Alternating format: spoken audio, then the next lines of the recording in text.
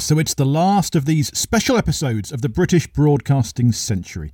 Rewind to the end of Season 1. That's the second day of the Beeb, the second station of the Beeb in Birmingham, and the second broadcasting team beyond 2LO in London.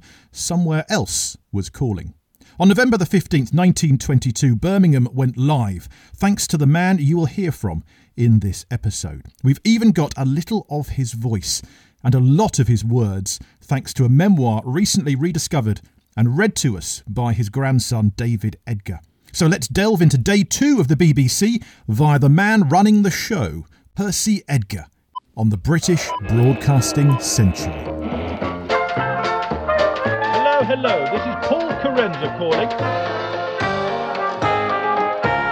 This is London Calling.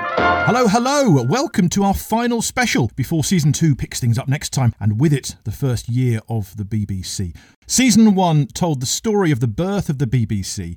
We paused at day 2 then, when the BBC went national, and Season 2, coming soon, will pick up at day 3 of the BBC. The first entertainers, the first staff appointments, the arrival of Reith, the beginning of a new era of professional broadcasting. But right now, we are still on the first 24 hours of the Beeb.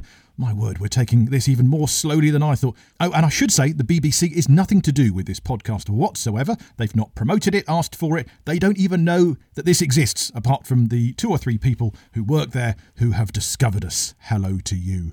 No, it's just me, Paul Carenza, comedy writer, occasional broadcaster, amateur radio historian, and luckily for you good folks, completist. Well, on the last few specials, we've had some longer form bits of radio history. We had a speech from Marconi maestro Captain Round, a parliamentary reconstruction. On this final special, we bring you a recently dusted down memoir of a presenter, producer and pioneer who was there for the launch of the BBC and stayed longer than anyone, Percy Edgar, the most influential regional director of the BBC in the 20s, 30s and 40s. Season 1 brought us to day 2 of the BBC. The Beeb was 3 stations, London, Birmingham and Manchester, and there were 2 men behind the Birmingham station. Engineer in charge A.E. Thompson. I had the idea of getting Mr. Percy Edgar to come on and do a crosstalk act with me. And the man he convinced to run the show, Percy Edgar.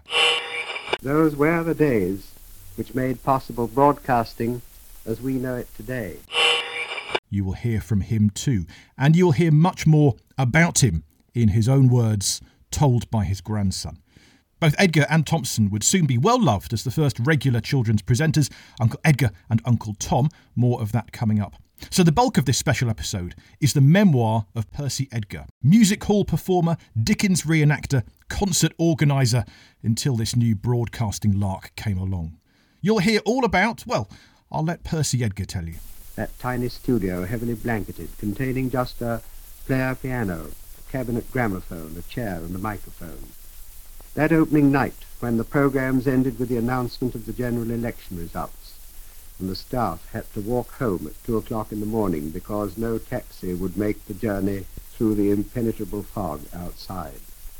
That first news bulletin, the first children's hour, all those hectic, crowded days when the station director booked the artists, arranged their transport, announced their items, read the news, manipulated the player piano and the gramophone, and was an uncle in the children's hour, working 15 or perhaps 16 hours a day. For now, let's hear his words, radio pioneer Percy Edgar, writing in 1968, looking back to 1922, rediscovered and read for us in 2021 by his grandson, David Edgar. Forging the magic key of broadcasting. How first Birmingham station was inaugurated. Thus began the change of circumstance which finally led me to broadcasting. In 1919 I became concert manager to an old established Birmingham firm of concert agents. I was responsible for arranging many of the town hall celebrity concerts, an interesting job in which I met many artists of international fame. I also looked after the concerts of the City Orchestra in its early days, when its conductor was Appleby Matthews. But after 8 months the firm went into voluntary liquidation, where the cause or effect I never discovered. The next link in the chain led me to the Birmingham Repertory Theatre and Barry Jackson, who engaged me to play The King of the Peacocks, a delightful Chinese fantasy by Planchet, produced by A.E. Filmer. I played the captain of a Chinese junk and got lots of fun out of it. In fact, it was the happiest season of all my theatrical experiences. We played the Peacocks at matinees and in the evenings Quality Street, with a cast which included Cedric Hardwicke, Oliver Johnston and Melville Cooper. There began my friendship with Sir Barry Jackson, a friendship which has enriched my life as the life of everyone who has been privileged to know this charming, cultured man of the theatre must have been enriched. His shy, modest manner concealed an almost staggering knowledge and appreciation of the drama and music and art, and in later years I came to regard him as one of our most accomplished broadcasters. My association with him throughout the 26 years with the BBC will always remain one of my treasured memories. Then came a brief spell as a concert manager again, this time at a music warehouse in New Street. It was while I was there in the autumn of 1922 that the final link in the chain was forged. One day, Mr. Thompson walked in. The man himself, Percy Edgar, picks up the story. And introduced himself as representing the Western Electric Company, who were installing the new broadcasting station in Birmingham. The form of this innovation in entertainment having been agreed upon between the post office and the radio manufacturers on October the 18th of that year. His call on me was the result of an incident which was to play an important part in the life of the driver of the car he chanced to hire outside New Street Station to take him down to the site of the new broadcasting station at Whitton. Rather amusing, really, to think how we came together, because he arrived at New Street Station, hailed the first taxi available on the rank, and asked to be driven to the nearest music warehouse. It happened to be just round the corner, only a few yards from New Street Station, so the taxi hadn't far to travel. And that was the first of hundreds of journeys that the owner of the car, Howard Cheshire, was to make for the BBC all over the Midlands, and the beginning of a close association with broadcasting and a personal friendship which I am happy to record still exists. Thompson asked me if I would produce parties of artists and send them to Whitton when the station started to perform over the wireless. So Edgar met Thompson. So let's hear from Thompson himself then, reflecting on something that I wish were behind us, a station boss wanting on-air creative contributors for free. It was there that I met Mr. Percy Edgar, and he was most helpful. Of course, it was all new to him, and I had to explain to him that we couldn't pay the artists any fees because we hadn't got any money in those days to pay them. And the most we could go to was to pay their taxi fare down there. Now, thankfully, nowadays there are budgets for such things, I'm told. No fee could be promised as there was no revenue except the money derived from the tariff paid by the manufacturers of receiving sets. This, of course, was revolutionary, and I had an awful job to convince the head of my firm that the enormous publicity resulting would more than offset the loss of the 10% booking fees normally received from the artists. But eventually he agreed with reluctance. Eventually I did convince him that the publicity would, at any rate, would be worthwhile, and so I sent down half a dozen artists there on the first night. So I started to arrange parties of artists who were given instructions to foregather at the rendezvous in New Street, where they were picked up by Cheshire's car and taken off to the studio at Whitton. And what a studio! It was housed on the third floor of a warehouse belonging to the General Electric Company, who had placed at our disposal a small suite of 3 rooms for this experiment. One was the transmitter room, one the office, and the third the studio. The latter was heavily draped in blanket cloth from floor to ceiling, the floor being covered by a thick carpet. Little was known about acoustics in those days, and this was considered the best way to deal with sound waves. There was no ventilation, and you may imagine what the atmosphere was like.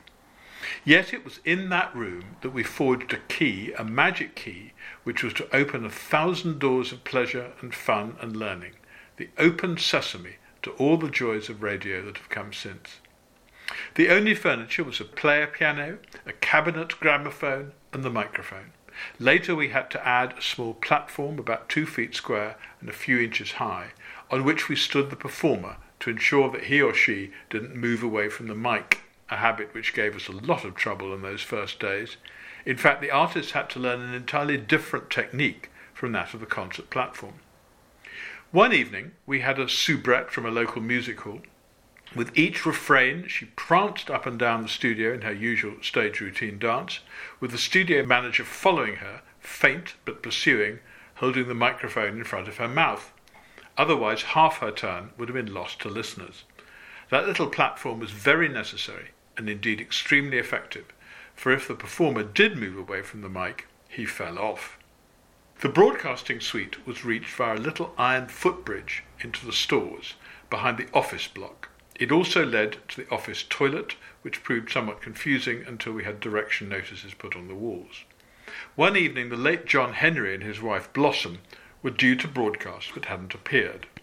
After a desperate search, they were finally located sitting in one of the deserted offices, patiently waiting for something to happen. Now, it was a quick turnaround on the launch date of November the 15th, 1922. 3 p.m, the aerial was tested.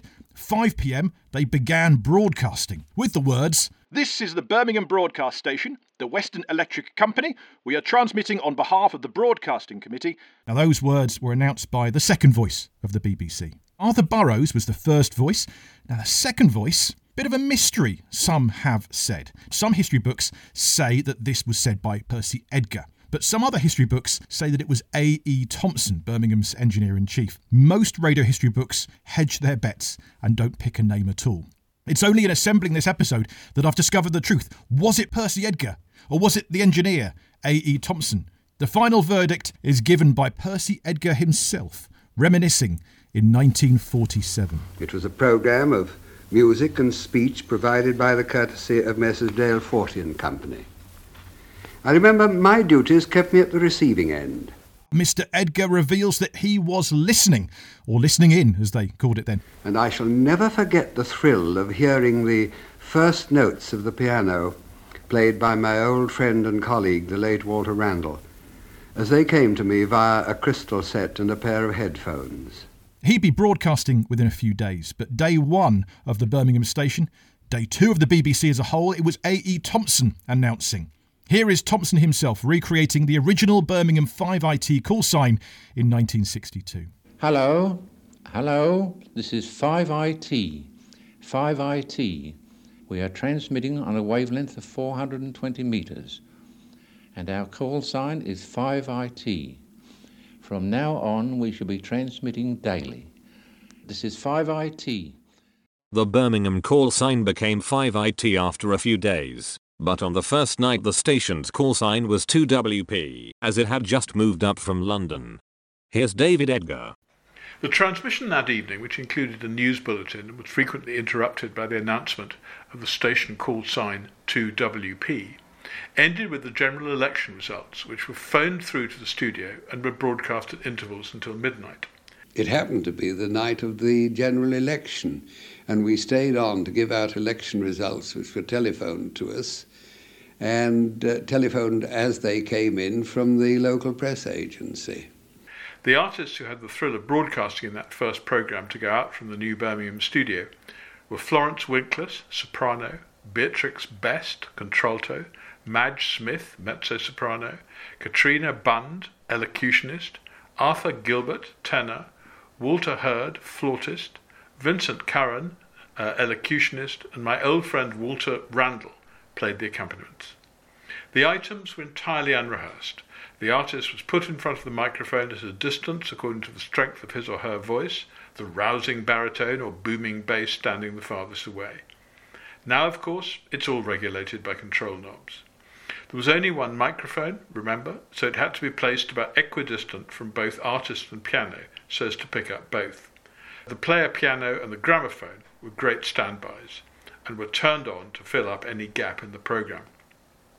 The staff in those days numbered 5, including 3 of the Western Electric Company's engineers, Thompson, who I've already mentioned, Mr. Amis, and a Frenchman, Delaraine. They were a grand trio who worked miracles with that lash-up of a transmitter with its 4-span aerial slung between 2 poles on the top of the office block. The quality of the transmission was checked both by headphones and by the old original horn-type loudspeaker. Do you remember those earphones, too? Long, long before even the horn type of loudspeaker. 2 black earpieces at the end of a curved metal band which somehow never fitted comfortably over one's scalp. Percy Edgar there on the technology of the day. Odd to think that earphones came before louder amplification. So if you're listening to this via earphones, well, you're old school.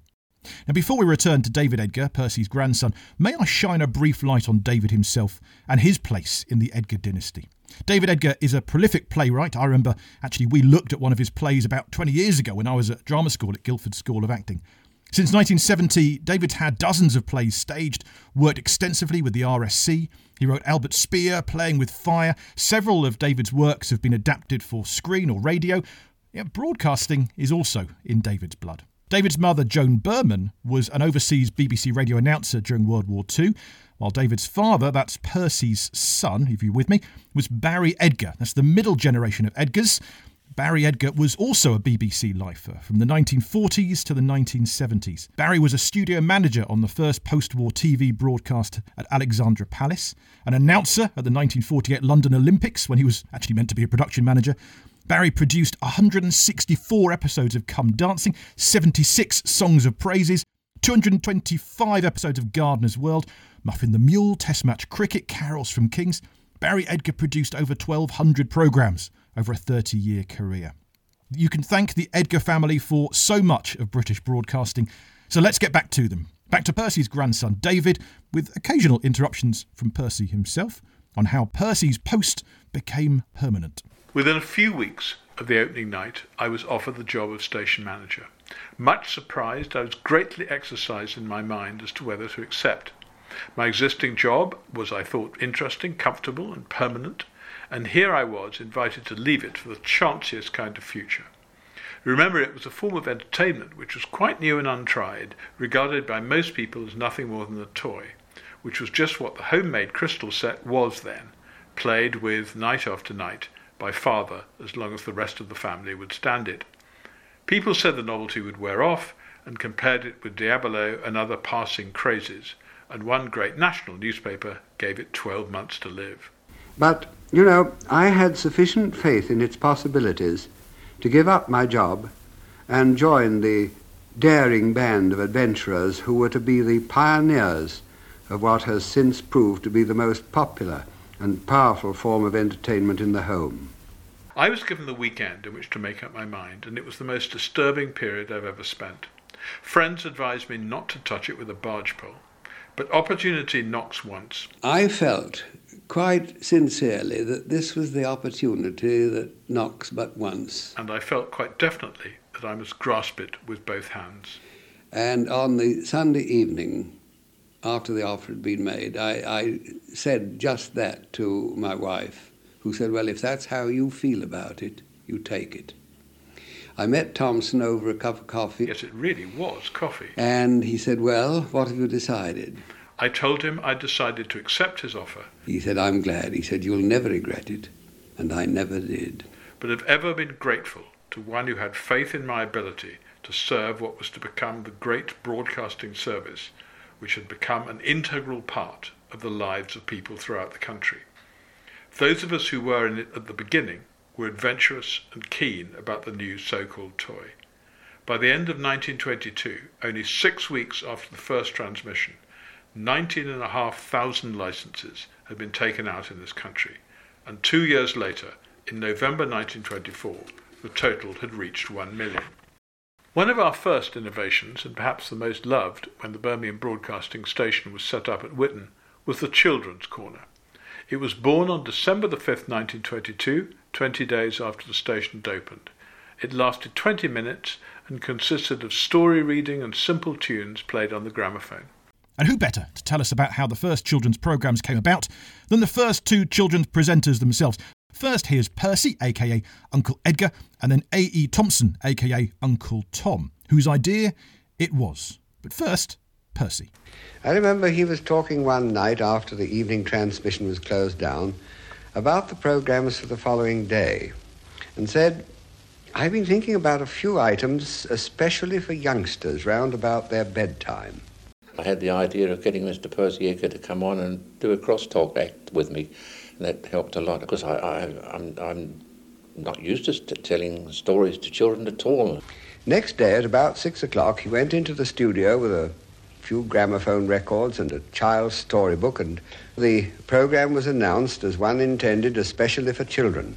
That was really a headache, but I thought up the idea of a blue cat with yellow spots. I thought that ought to interest them, and I said that I had in the studio a blue cat with yellow spots, and always sat on my desk and used to get up to the weirdest antics during the day, and I used to relate just what Susan had been up to during the day to the children, you see, and they seemed to like that very much, except the small boys. And I started getting letters from small boys saying, "Dear Uncle Tom, couldn't we have some stories about a dog, please, because cats are for girls." Mr. A.E. Thompson there with Susan the Blue Cat with Yellow Spots.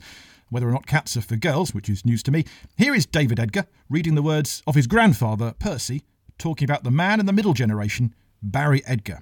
Long before he produced 1,200 programmes for the BBC, as a boy, Barry influenced Children's Hour. My part in it was inspired by seeing the reaction of my own small son to the story called Spick and Span of two little gnomes who spent their days doing good deeds. This rapidly became a favourite with our young listeners, and I read it so often I knew it by heart. Barry's reaction to the first ever children's broadcast in 1922, made by his dad, ensured that they made another children's programme, and another, and another. Children's broadcasting has been on almost every day since. Thompson and I little dreamt when we walked into the studio that afternoon 45 years ago with a few gramophone records and a child's storybook and a couple of books of children's stories, that we were starting something that was to become a daily part of the lives of millions of children all over the British Isles. That afternoon we began by announcing that the programme was specially for children and invited them to let us know if they liked the items and wished us to continue it each evening. The response was immediate and staggering. Letters poured in from children and then from parents, begging us not only to continue, but to lengthen the time devoted to them. So we did, and eventually it became a whole hour. And what fun it was! Like the rest of the programmes in the first few weeks, it was quite unrehearsed and was to me by far the most fascinating part of the day's work. And 45 years later, as Percy wrote those words, that's almost exactly when Children's Hour finally finished, with questions in Parliament about this grave move by the evolving BBC of the mid-60s, stopping a programme that had begun when many of these politicians were children. On the first Christmas Eve, I broadcast a shortened version of Scrooge from the Christmas Carol, which I adapted specially for youngsters. They loved it, and like Oliver Twist, asked for more. I had to broadcast it in Children's Hour each Christmas Eve for 15 years, by which time I suppose the original children had children of their own. The London's Children's Hour began 18 days after we'd started it, so Birmingham was first. For the first few weeks I was employed by the Western Electric Company until, on January the 1st, 1923, my appointment as Birmingham's station director was confirmed by the newly formed British Broadcasting Company, with the late Sir William Noble as its chairman and then Major J.C.W. Reith as general manager. I shall never forget my first meeting with Reith. It was in a microscopic office in Marconi House in London. With him were the late Peter Eckersley, the chief engineer, and the late Arthur Burrows, the programme director, an oddly assorted trio. Reith, dour and unsmiling, with disconcertingly penetrating eyes and unbelievably tall. I'm by no means short, but when he looked down at me from his 6'7", I felt about 4 feet nothing. Eckersley, a dynamic personality exuding bonhomie, and Burrows, quiet, kindly, sympathetic, and ready to help as always. These were some of the men with whom I threw in my lot, because like them I had faith in the possibilities of broadcasting, and so I became one of the little band of adventurers who were to be the pioneers of what has proved to be the most popular and certainly the most powerful force of entertainment in the home. How we all revelled in those crowded, hectic days when we announced the programmes, read the news, operated the player piano and the gramophone, were uncles in the children's corner, booked the artists and arranged their transport, working 14 or 15 hours a day, week in, week out, Sundays and bank holidays alike. Exacting? Yes, perhaps. Amateurish? Unquestionably. Amateurish? Crude? Yes, perhaps. but thrilling and exciting. And looking back on those days, now we have the satisfaction of knowing that they made possible broadcasting as we know it today. Those were the days which made possible broadcasting as we know it today. And those of us who were in it at the beginning remember them with pride and affection. Remember them now with pride and a good deal of real affection. Despite the fact that all that was happening nearly 46 years ago, I feel that broadcasting is still a very young service, for the cinema has reached early middle age and the press a comparatively ripe old age. Like them both, broadcasting has been marked since its earliest days by a great variety of appeal. Unlike them, it is non-competitive in this country and has never been commercialised, and I devoutly hope it never will. Its development might so easily have reproduced the early story of the cinema, which for a time failed to make the most of its opportunities for enriching the public mind and was only too apt in its feverish struggle for big box office returns to concentrate its aim upon the lowest common denominator of public taste. We owe it largely to one man, John Reith, now Lord Reith, that British broadcasting took the course it did. He shaped and moulded it. With amazing foresight and vision, two of his many great qualities, he saw it as touching life at every angle and appealing to every kind of home. Its policy as he laid it down from the very beginning was to bring the best of everything to the greatest number of people. Entertainment was primarily its function, but as early as 1924 he wrote, "To have exploited so great a scientific instrument for the purpose and pursuit of entertainment alone would have been a prostitution of its powers and an insult to the character and intelligence of the people." One of his ideals was to give the public something a little better than it thought it wanted. He is in every way a great man. I was privileged to know him as well, perhaps as anyone in the service, and saw a good deal more of him than most of my provincial colleagues had an opportunity of doing. We had long conversations on the telephone too, for he had a habit of ringing me up between 11 and midnight at my home most Sunday evenings to talk about programmes, staff and studios and equipment, or listeners' correspondence, to which he always attached the utmost importance, and was insistent that every letter, whether of praise or blame, should be answered promptly and courteously. Like so many truly great men, he was a target for abusive criticism from those who disagreed with his policy, which was variously described as unimaginative or too narrow or too straight-laced. But he never allowed broadcasting to leave the track along which he had decreed that it should run. How right that policy has been abundantly proved over and over again, and that it was justified is obvious in the fact that British broadcasting is still the envy and admiration of the world.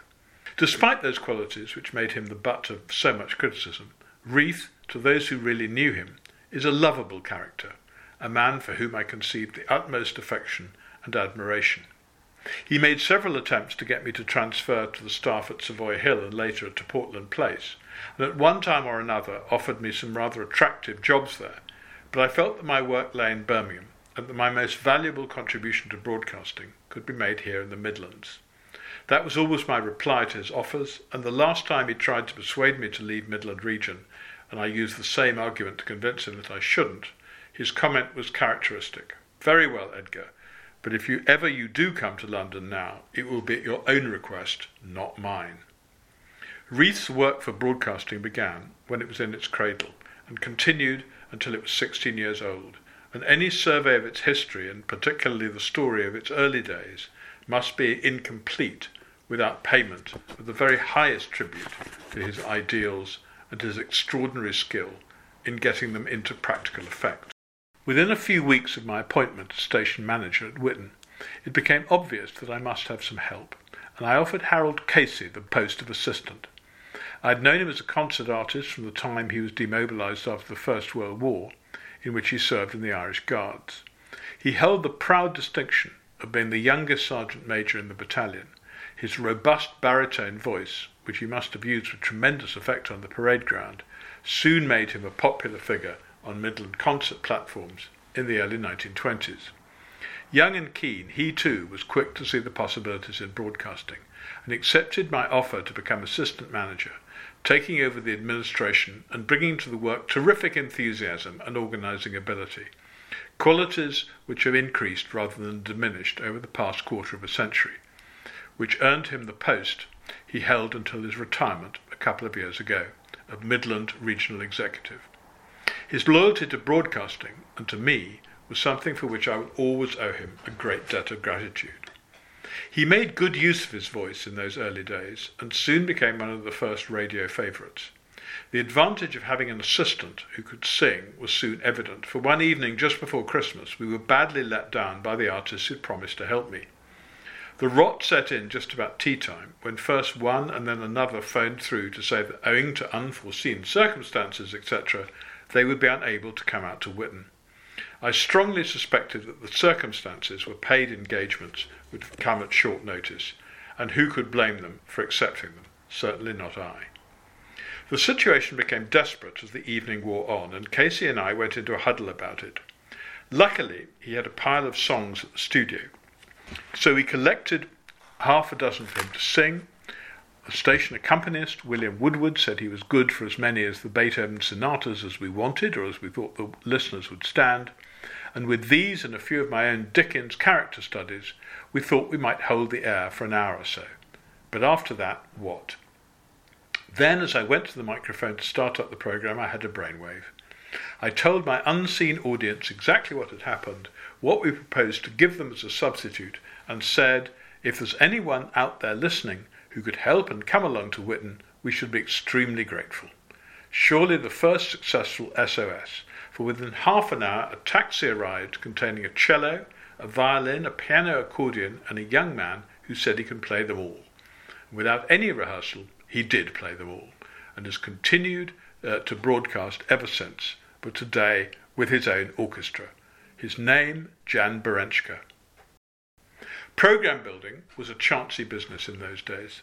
We could never be quite certain what was going to happen, and often I had the uncomfortable feeling that had it not been for the novelty of it all, the long-suffering listeners would have got a little tired of the ubiquitous efforts of either Casey or me, or both of us, as alternatives to the player piano or gramophone, whenever there was a gap to be filled. But they didn't, and their tolerance and appreciation, expressed in an ever-increasing number of letters and telephone calls, encouraged us not only to continue, but to redouble our efforts to justify and popularise the wireless. In fact, it was only by their correspondence that we could learn anything about listener reaction. It was our barometer, and happily never moved more than a point or two either way from set fare. The press and the radio retailers, too, gave us invaluable help by passing on programme suggestions and criticism, help without which our task in exploiting this untried medium would have been indeed a hard one. We owe them a debt far greater than we perhaps realised at the time.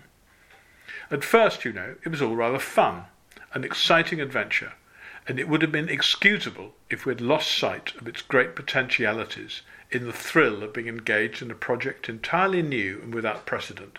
For remember, this was something which had never in the history of man been dreamt of.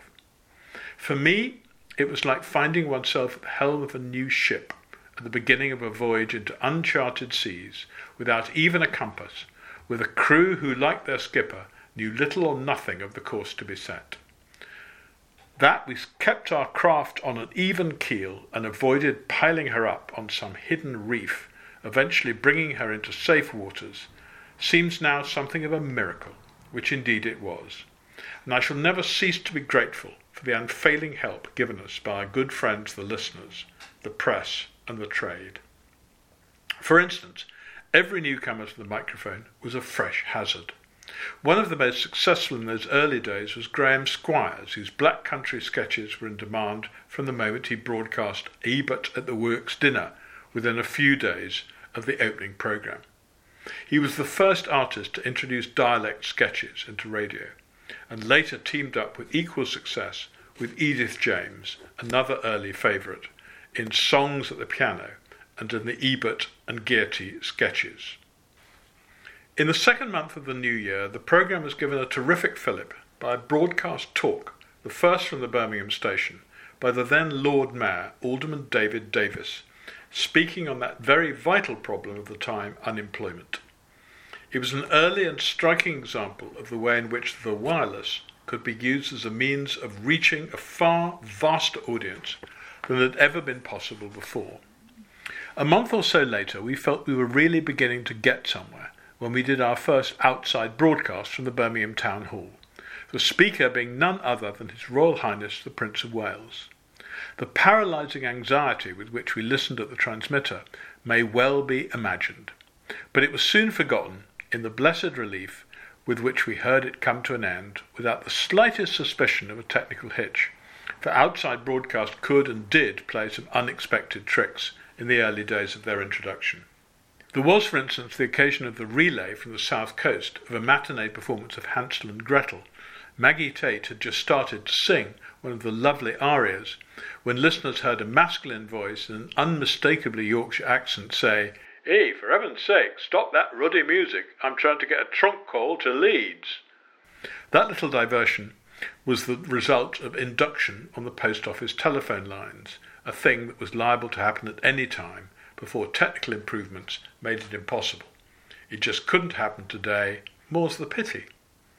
In the early months of the year, it became evident that we must widen the scope of our programmes and provide more diversity than was possible with an hour or two of solo items.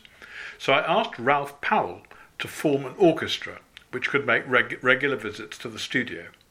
A genial soul, Ralph, who beamed benevolently through his spectacles at microphone, musicians, his music score, and me with a delightful impartiality. He was indulgent too, for whenever his orchestra played Kettleby's In a Persian Market, which was not infrequently, he allowed me to produce the single gong stroke with which the piece ended, a performance to which I brought considerable zest, proof, if proof were needed, that the fruits of my early incursions into flute blowing were now ripening into active musical execution. It was natural that the staff should expand with the programme, and soon I appointed a part-time announcer, a night telephonist to take down and transcribe the items for the news bulletin, which had now become a regular evening feature of our broadcasts, and a full-time secretary, Gladys Colburn, who was immediately roped in to read stories in the children's corner, and willy-nilly became the first radio aunt. She was, too, a valuable member of the effects department, her bleating of a lamb being, if anything, more plaintive than the real article. She remained a firm favourite of the children, and an able secretary until she left to be married 12 years later. Another all-rounder was Elsie Wilson, who followed Woodward as station accompanist. She, too, had the gift of mimicry and gave a most lifelike imitation of a farmyard rooster in her cock-and-doodle song, which soon became a popular request item. She became the corner's Auntie Elsie, joining Auntie Gladys, Uncle Pat Casey and me. How we looked forward each day to 5 o'clock. It was the one programme of the day in which we could really let ourselves go. I'm sure we got as much fun out of those early children's corners as the youngsters who listened. Perhaps that was the secret of their success, that we became children ourselves for one magic hour a day. We could forget the serious side of broadcasting and let our imaginations have complete freedom. To my staff here in Midland Region. 25 years ago, they numbered 5. Today, they total just over 200. Some have come and gone. But to each and every one of them who ever served under me, I want to say a very real thank you.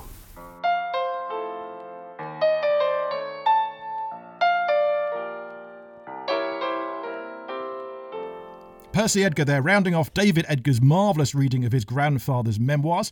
Thank you, David, for sharing that with us. It's quite lovely to hear those stories. London might have had Reeth and Eckersley and Burroughs, but in the Midlands, for my money, Percy Edgar had some of the finest tales about what went on, the joy, the chaos, the can-do attitude. He was the first to tell stories to children then, and he's still telling stories to us now. And I think he's the longest serving of the original pioneers. I lay down the gauntlet to you, dear listener. Do correct me. Find someone who was there at the start in 1922 or even 23, who was still there when Percy Edgar retired in 1948. If you can find someone, a blankety-blank checkbook and pen, or at least a photocopy of one, is yours, if you can tell me otherwise. Let me close with this from Cecil Lewis, who was also there right at the start. He describes Percy Edgar. He always seems to have been there. He has a round face, and no one with a round face ever worried too much about life. He has a jovial smile and happy disposition that breeds goodwill and cooperation wherever he goes. Such people are a pleasure to meet and work with. Thanks to listener Alan Pemberton for pointing that bit out to me. And thank you, Alan, because your email with that prompted me to look into Percy Edgar a bit more. In fact, a lot more. It helped me discover David Edgar as his grandson, to contact David, which got David to rediscover Percy's memoirs that he's not read in years, if ever. And that's all because Alan emailed the podcast. So if you want to email the podcast too, do it. paul@paulcarenza.com. Who knows what rabbit hole you will send me down. Now, there's plenty more to come on Percy Edgar and A.E. Thompson as we embark on Season 2 of the podcast, starting next episode. Hear their tales of Year 1 of the BBC, how Reith and Burroughs and Cecil Lewis set up the first BBC HQ, and then Savoy Hill, Women's Hour, the Radio Times, battles with the press and the government. All that to come next season. But first, next time, from Day 2 of the BBC that you've heard about this episode to, yes, you guessed it, Day 3 of the BBC, London's first entertainment broadcast. Officially, the BBC's first entertainers, singers and comedians will be revealed next time when we are joined with one of today's top BBC entertainers, Mr. Lee Mack. You heard me right. Would I lie to you? So do subscribe and share. Find us on Facebook and Twitter. Rate us, review us, rant about us, for we are a team of one. And unlike the early days of the Beeb, we don't quite have the same chance of growth. So do help us out, tell your friends, stay tuned as we say farewell to the specials and hello to Season 2 of the British Broadcasting Century. Presented and produced by me, Paul Carenza. Original music is composed by Will Farmer. Archive clips are either public domain, being over 50 years old, or used with kind permission of the BBC, or they belong to copyright holders such as the Edgar family, who we thank profusely for sharing Percy Edgar and his words with us. Be informed, educated, entertained and subscribed next time with Season 2, the first year of the BBC on the British Broadcasting Century.